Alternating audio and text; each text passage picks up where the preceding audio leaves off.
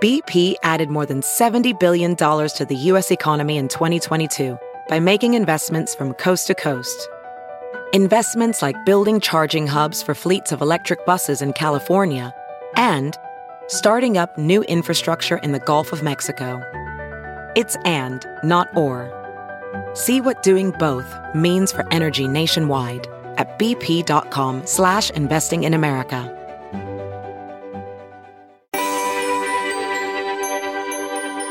The purpose of a weather alert, whether it be a watch or warning, is to reach people and save the most lives. But what if the message of those alerts isn't clear or causes confusion? That has been a concern of meteorologists and communication experts, and what sparked the reason for updating our current system. Our guest today is Dr. Susan Jaczko, Senior Research Scientist at the University of Alabama. Today, Dr. Jaczko is here to talk about the importance of the communication side of the changes to the National Weather Service's alert system. Susan, thank you for joining us on the Weather Geeks podcast. Well, I'm happy to be here. Well, we asked this question to all of our guests on the podcast, and I don't know if it's true, but I know you are certainly a part of our community, very well respected in our community. Are you a weather geek now, or have you always been one? I don't think I can actually count myself a weather geek. I think really I'm probably more of one now than I was maybe 10 years ago, but really, I remember a discussion when I was up on the council of the American Meteorological Society, and I believe you were president then. And we were talking about the boxes that people check off when they apply to be members. Remember that? Yes. And I complained there was no box for me. And everybody said, oh, there's weather enthusiasts. And I said, I'm not a weather enthusiast. Right. And I think that's a really interesting point you made at that time, because you worked at the intersection of weather and communication, but your story was a little different from, frankly, many of the guests we have on this show, that they were inspired by a storm or in awe of weather since seventh grade. Yeah, right. None of that is true for me. I kind of quake in the face of weather.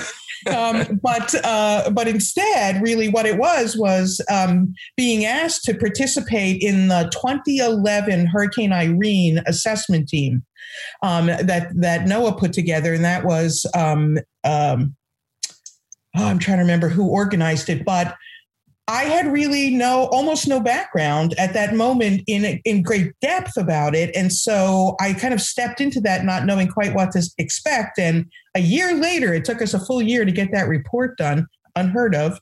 And a year later, and I was in hook, line, and sinker, really interested in the humans involved in the process and the efforts for experts to manage their expertise and communicate it out to the public in a way that, of course, for the Weather Service and NOAA, it's about saving lives and property.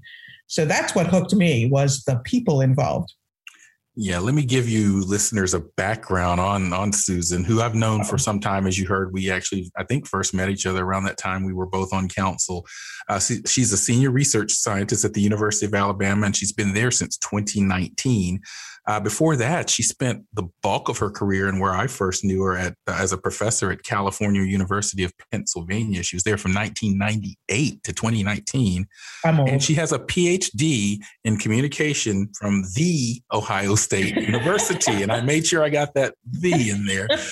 But it's interesting because you have a PhD in communication. So many Weather Geeks listeners like, wow, that's a little bit different from what we normally talk about. But Susan, talk about this sort of movement within the weather climate enterprise for thinking about aspects of communication, psychology, and other social sciences as it relates to weather forecasting and the warning part of the forecast message. Okay, so I think that originally the social behavioral science that had a foothold in the weather community and inside of NOAA, for example, were economists, right? Because looking for a way to value and put a dollar value when possible on risk and loss, right? Lives saved and property managed better and things like that, assets managed better. That's important. It's important to feed that back to Congress. It's important for the taxpayers to know. But I think when I was doing the Hurricane Irene assessment in 2011 as part of that team, there was sort of a bubbling going on about an interest in providing better decision support services and understanding how the messaging that had been traditionally done and is still done by the Weather Service was and wasn't functioning well. And so at that moment, I think there was an opening up to what can we learn from a NOAA point of view from other social and behavioral sciences. And so those of us with communication backgrounds, and there are a number of us, right, who are involved in the field now. So, Gina Esco's degree is in communication, hers specifically in risk communication, and Julie DeMuth, I believe, and Rebecca Morse. I mean, there's this pretty good sized little cadre of us, right, from communication in particular. And then, of course, we have folks from psychology and sociology and a number of other disciplines. And the good part about that is we all bring a somewhat different perspective to bear on looking at the dynamic between what's going on expert-wise inside of an agency, so organizationally, and what's going on out in the public sectors, right, and how information and understanding are moving across or failing to move across those lines well. And from a communication point of view, I guess I could say that communication is a really rich and deep field, and we look at communication from the interpersonal, one-on-one level up through organizational, small groups and organizational, out to what we used to think of as sort of broadcast level communication and public speaking. And now the digital era, right, where those traditional lines got kind of blurred, right? Because here you and I are talking interpersonally in a way face-to-face, but we're not face-to-face. Yeah. And so, but also lots of people in communication, we have a background in thinking about what's going on at the big social and cultural level, and how is that impacting the way people receive messages and make sense of them. So I think there's been a lot to contribute. And we're talking with Dr. Susan Jasko from the University of Alabama. She's a part of the Center for Advanced Public Safety. And I'm going to talk a little bit more and ask you a little bit more about that a bit later. We invited you on to talk about changes in the National Weather Service's alert and warning system, their advisories and so forth, and we'll get to that. But I want to stay with what you're up to at the Center for Advanced Public Safety for a moment. First of all, tell us a little bit about what that center is. And then you mentioned that you were working on tornadoes, vortex southeast, which is a big experiment to understand tornadoes in the southeast. So tell us about the center, and then about your specific involvement and activities going on there. Sure. So the Center for Advanced Public Safety, which is at the University of Alabama in Tuscaloosa. As you know, we have two other campuses, Birmingham and Huntsville. And Huntsville is actually where the atmospheric science program is located. But the center grew up from a computer science sort of initiative. And that was about developing software and applications that could help public safety by helping the agencies, the state level and local and regional agencies involved in public safety. So that would include folks like the police department, right? But also it's sort of broadened to include a lot of other agencies. So for the police departments, for example, CAPS is very proud of having created something called e-citation, which is an application that helps, application that helps police to more quickly and efficiently write citations, say at a traffic stop, which actually increases their safety as well. You know, there's some research about the danger officers are in when they have to pull an automobile over. And so the center has done a great deal with that and has these long-term relationships in those kinds of areas. We also created the UA Safety app on campus. Working with the emergency manager for campus and his office. And that thing works really beautifully. We have found, you'll appreciate this, Marshall, as a faculty member, we found that while the students don't necessarily pay as much attention as we might like them to when we send them warnings, but their parents are able to sign up for the app. Wow, interesting. Yeah, so they can get the text to the kids if they need to. That's right. So, when say like for us tomorrow here, under pretty significant risk for tornadoes, as those messages start generating out, we find that their parents will then see these messages, contact their student and say, where are you and what are you planning to do? And so it's really enhanced sort of the safety all around. And you referred to the Vortex Southeast project, right, which is a big NOAA initiative that Congress itself initiated a number of years ago. And so I'm currently on a project that is in collaboration with the University of Oklahoma. And Dr. Jack Friedman is a co-PI with Laura Myers at our place, Dr. Myers. And so what we're doing is really very unique, actually, Marshall. We are attempting to collect systematic data from households who volunteer with us shortly before a tornado warning, where we could be in a warning while we're in that watch phase, but we're always looking at the storms coming from the west, right? And so we contact them about 2 hours before those storms are going to arrive, and we have an interview protocol. Then about maybe within an hour of the stuff coming to us, we interview them again, which is as close to during the event as we're willing to get, right? We don't want to jeopardize anybody's safety by, having their attention away from where it should be. And then immediately after the event, assuming that's not 3:00 in the morning, as close to immediately after the event, and then we do it about 48 hours later. And then we're going to do one more, just a lot of interviewing, one more time about a month later over that same event. So what we're looking at is how people are using where they're getting their information from, why they choose those sources, how they're understanding that information, how it feeds into their immediate decision-making to seek shelter or not seek shelter. Do they reach out to, let's say, remind neighbors or family about this kind of thing? Are they huddled alone, or do they leave even their own place and say, go to a neighbor so there's more people together?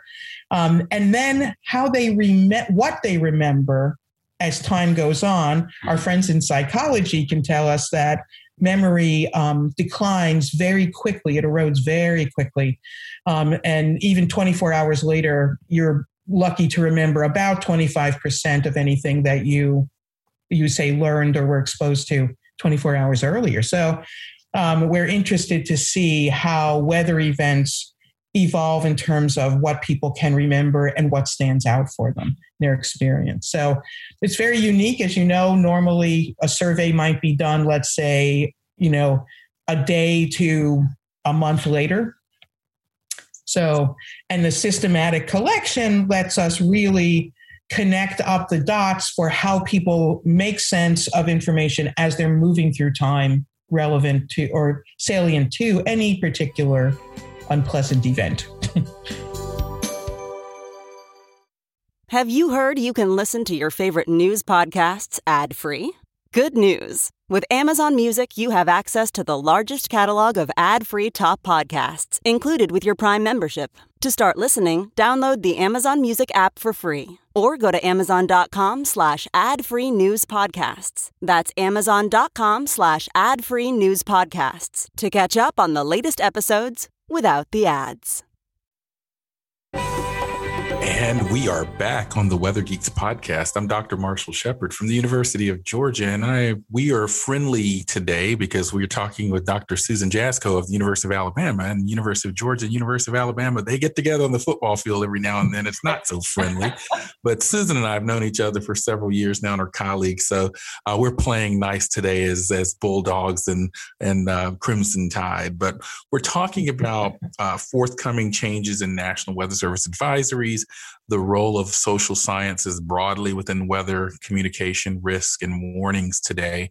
I've often said that, we've got really amazing satellites now, the new GOES generation satellite, the dual polarimetric radars, and all kinds of gee-whiz bang technology and science models and so forth. But I think this is the forefront of the messaging and forecast process that matters the most. I mean, we can have the perfect forecast from the models, but if it's not being consumed properly or understood or interpreted in the ways that we intended, then was it really a good forecast? And so that's why I think this discussion with Susan is so important. So let's dive right in. There have been some changes to the coming alert system by the National Weather Service, and I want to get your thoughts on some of them. How are the simplifications to the system going to be rolled out? And was there a significant amount of research that went into this process from your knowledge?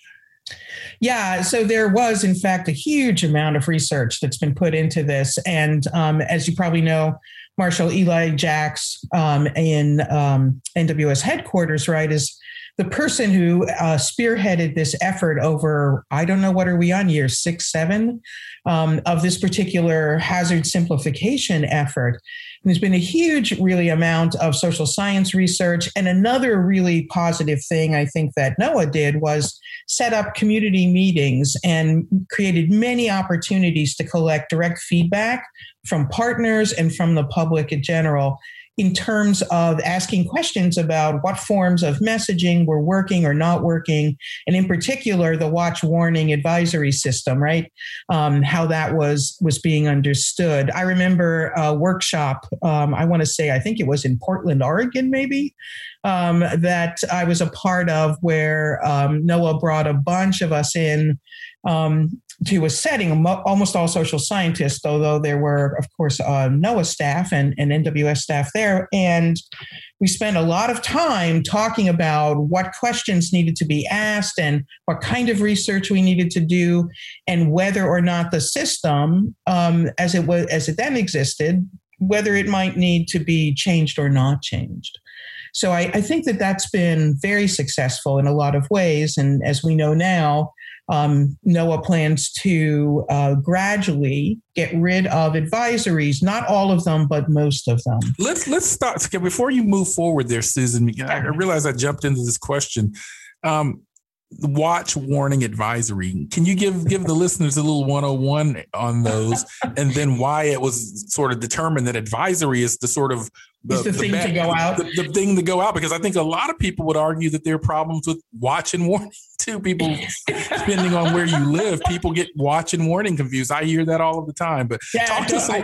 I think we all do, right? I think Brad Panovich's cupcake analogy that he tweeted about cupcake watch and warning, where he tweeted a picture of the ingredients for a cupcake and said, that's cupcake watch. And then he tweeted a picture of a cupcake and said, that's cupcake warning. And so I thought that was one of the most effective communication tools I've seen. But yeah, talk about what an advisory is and why it was singled out. Okay, well, we in the social science community and inside of NOAA to a certain extent, though I'm not sure they like this, we call it the WAWA problem, right? The WA problem. And from a linguistics, right, kind of look, you think, well, that's one of the problems, is that for many people who get them confused, right? What's the difference between a watch and a warning?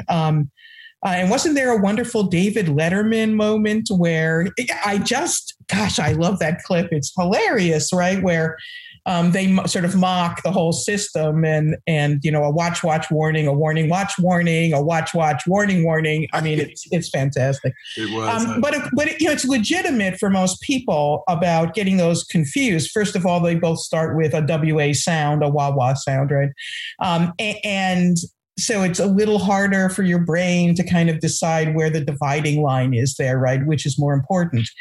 And also, although, if you're schooled into any set of lingo, right, and technical terms that are used in a field, they become native to you and you think the whole world must see them that way. But, if you poll any sort of random group of people, I think we tend to find, as you just said, that, half of the group thinks warning is more significant than a watch, but other people think the opposite. And I remember talking to NOAA people who said to me, how could they possibly think that a watch is more significant than a warning? And I said, well, they're thinking the use of the word watch as in someone shouting, watch out, as a projectile is heading for your head, So then watch becomes like the immediate, like watching out is like the most imminent thing, right? Yeah, I had a student tell me, like an elementary school student tell me, and it was the most sensible thing ever, from a fifth grader, says, well, Dr. Shepard, I thought it meant you're watching the tornado, which means it's happening. And I always felt that a warning means you're warning me that one might happen. So I thought that was about as simple and plain as it gets.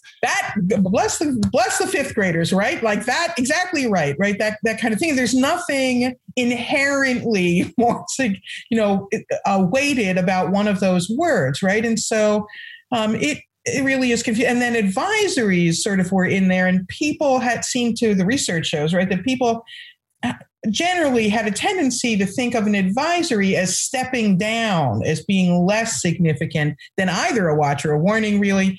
It's certainly than a warning. And that's not exactly right. It doesn't, while advisories are messaging about impending events or impending circumstances that don't quite rise to the warning threshold that's been set by the agency, they do rise enough to warrant, alerting people about them, right? And hence the word advisory. And so I think that causes a lot of confusion for people who maybe when they relax because they hear the word advisory, relax too much instead of remaining at a significant level of alert. And so the research there, and I think that, Eli and his team inside of NOAA, that they really began to wonder, would it be better to simplify down to 2 levels and then still, of course, communicate the information in an advisory, but drop the use of the term, don't give it that headline.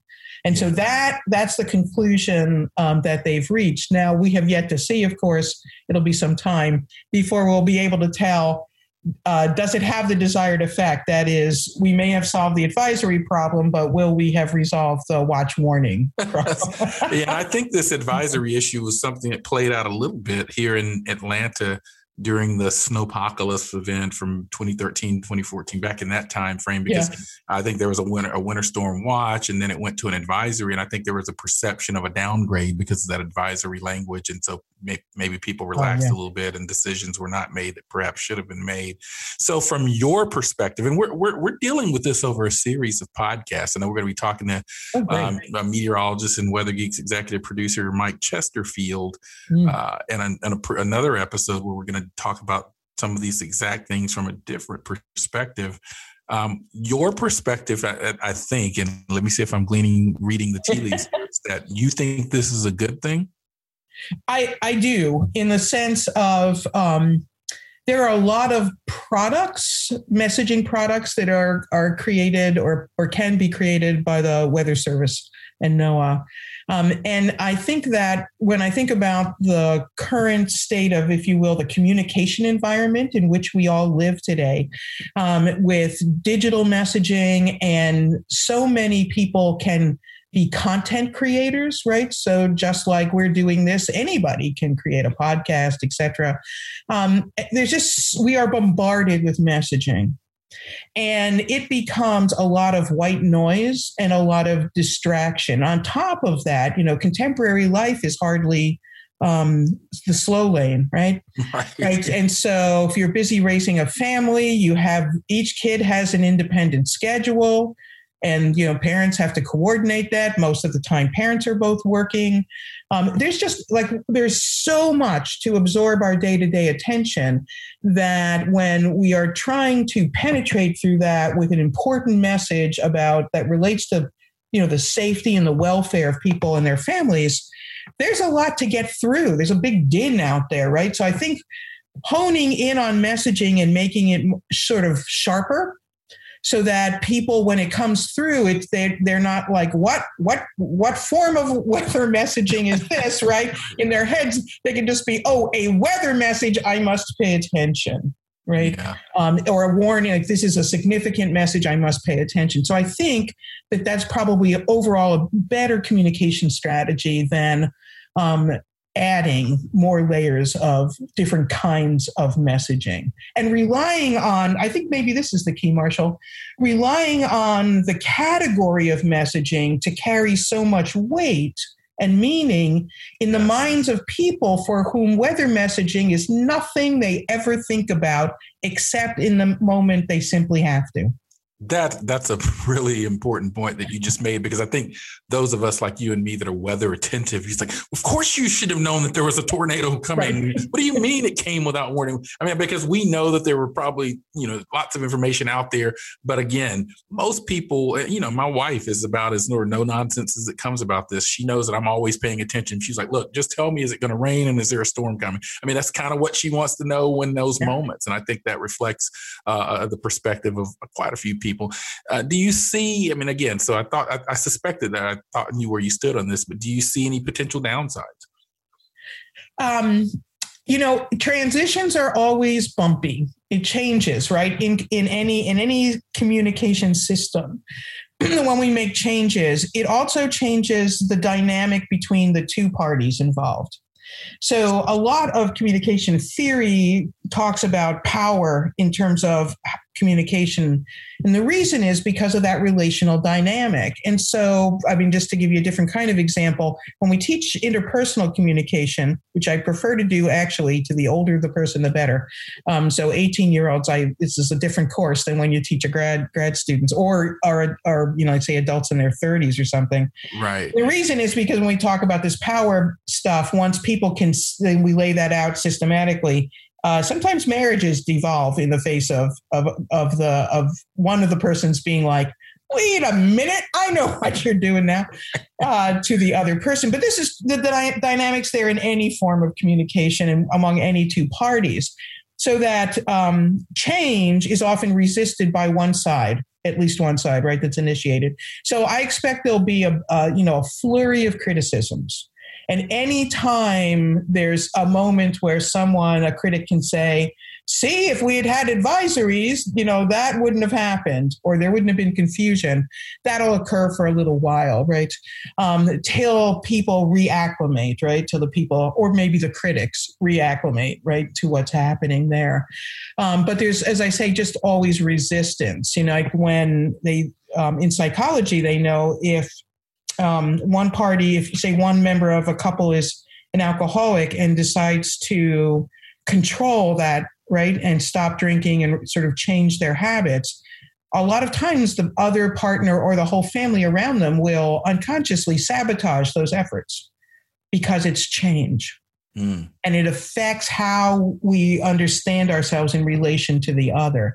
Now, I think the public will be the least bothered in the end because we've just described how their relationship with weather messaging for many people is really minor, so minor for them, right? So that's not going to ruffle their feathers much, I don't think.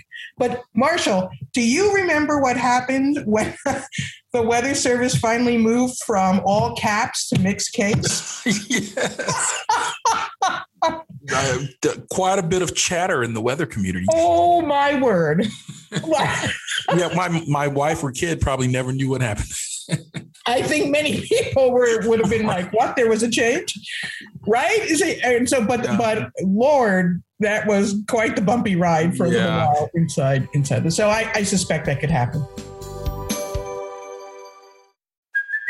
Hey, it's Kaylee Cuoco for Priceline. Ready to go to your happy place for a happy price? Well, why didn't you say so? Just download the Priceline app right now and save up to 60% on hotels. So whether it's Cousin Kevin's Kazoo Concert in Kansas City, go Kevin, or Becky's Bachelorette Bash in Bermuda, you never have to miss a trip ever again. So download the Priceline app today. Your savings are waiting. Go to your happy place for a happy price. Go to your happy price, Priceline. And we are back on the Weather Geeks podcast, and I'm enjoying my conversation with Dr. Susan Jasko from the University of Alabama, talking about some changes that are forthcoming. And I think, as you mentioned, these changes are going to be gradual in the phasing out of the use of the advisory term. So you may not hear some of these things going away immediately, but I think there's a phasing in period. One aspect of the advisories that I do think about is they had a graphical component to them. As I understand it, from what I've seen from the information that has come forth, the new statements that the Weather Service plans to issue are going to be more plain language statements that try to illustrate the threat or the impact without the graphics. What are your thoughts on that, or your initial reactions? I'm always in favor of plain language for messaging purposes. I think the less we rely on an insider technical set of terms, the better, right? I don't know about you, Marshall, but every time I talk to a doctor or a lawyer, I want to throttle them for the first 5 minutes because they don't all recognize that they're not speaking English, right? Ordinary English when they're talking. And so I think that plain language move is generally going to pan out to be a very good one. because I think you don't harm anybody who was already very familiar, say, relied on those. And, advisories are going to stay in some places. And I think it's marine advisories, for example, like small craft warnings and that kind of thing that will stay in place in that little domain, which I think is a good idea. It's a small, select set of people most of the time. And, people who are around water and use small crafts all the time, they're pretty darn focused on the weather, right? Because they have to be. They have to understand the natural environment to be safe. And so that makes sense. But, moving to plain language means people with the technical knowledge can understand just fine, but also people without technical knowledge or who don't ordinarily have to engage that messaging can grasp it without the barrier of more technical or more specialized language in place. And visual representations can be great for certain kinds of information, but they can also lead to ambiguity in messaging, just like language can. And so I think, while a good image can be powerful or the right kind of graph can be really useful, I think they aren't always essential. And a lot of times, again, like they might be nice to have, but they aren't essential to getting the message across. And that's one of the things I was going to ask you next, because I do know that some colleagues at the Weather Channel or maybe even some local TV stations have raised some concerns about this move. And I think they're a visual medium. They rely on sort of visual things to warn the public. Yeah. So what would you suggest as a communication expert in terms of organizations like this conveying message in this new era of plain language and perhaps less use of graphics and the advisory terminology? So I think one thing is you can take advantage of the fact that you have an expert who's also very talented in front of a camera. It's a relatively rare combination. Those folks are amazing in so many ways. And take advantage of that and have them talk, right? Get the camera closer in so it's more like a conversation, right? And let them say what that message is rather than necessarily relying on type on the screen. Not that you might not also add that or add it later, but I think that that's really powerful for a lot of people. And let's face it, a lot of people watching weather go to their favorite broadcasters, right? And that familiar face and voice, that means a lot to people watching who have chosen those messages and are doing it so that they get the information from the person that they trust the most. So I think that's a really valuable tool right there. Interestingly, a colleague of mine here, his name is Jake Reed. He was a broadcast meteorologist and he came to UA. He got his master's degree in geography. He and I worked with him on a study that he created looking at, the 7-day forecast graphics that are typical. He pulled some of the icons for like rain and sun, the percentage of rain and sun, and typical phrases that go with those. And then ran a survey where we got several thousand folks to respond actually, from the public to say, does this icon, basically we didn't say it quite this way, but does this icon tell you about how much rain will happen? And people would respond to these. And what we found is almost none of the icons we tested did people strongly all agree, oh, that means it's going to rain. So sometimes I think we get a little over-invested in like the details there as though those were powerful for other people. So probably some additional research there will go a long way. Yeah, and I'm going to tap my sort of collegial relationship with Susan Jasko to get some tea here, because I know you're well connected in the field. What other changes can we expect in the future as it relates to messaging and warning? What are you hearing or what are you aware of from studies and going on? So I think that one of the things that's happening is that there's a real concentrated effort now initiating and maybe moving forward in looking at a couple of things, looking at other kinds of products as these are developing in terms of the technical knowledge. So seasonal and sub-seasonal kinds of forecasting, right? And that's going to require an adaptation of the messaging, right? And more tailoring. So I think we're starting to think about, how are we going to reach, let's say, the agriculture agricultural community in a particular region in regard to the subseasonal or seasonal forecasting, and make that information as useful as possible across that industry, right? So that it becomes actionable in good ways with better economic as well as safety benefits. So I see that as, again, a kind of honing in and tailoring more and being more aware of the sort of, I'm going to call them users, though I hate that word really, but the end users, right, of what their real needs are and in how that information fits into their world rather than sort of, we build it and they'll come to us. Yeah, this is amazing. Wow, we are out of time. I knew this was going to be a great episode. Susan is so engaging and always filled with useful information. But before I close out the show, it's that time of the podcast where we recognize our Geek of the Week. We like to highlight a scientist superstar, a great geologist, or a weather weenie at the end of every podcast. This episode's Geek of the Week is Kenny Blumenfeld. Kenny is a climatologist for the state of Minnesota and also works on climatology data within Hennepin County's emergency management. His favorite type of weather is extreme weather events, and he also loves weather history. Kenny even created his own documentary on Minnesota winters, the story of winter, a few years ago. Now, if you know someone that is deserving to be the candidate for the next Geek of the Week, check out our social media pages to apply. Susan, thank you so much for joining us on the Weather Geeks podcast. Well, thanks for inviting me. This has been great fun. Well, I really appreciate what you've shared with us, and hopefully the listeners learned a few things about the back end part of the weather forecast process, arguably the most important part. I'm Dr. Marshall Shepard from the University of Georgia, and we'll see you next time on Weather Geeks.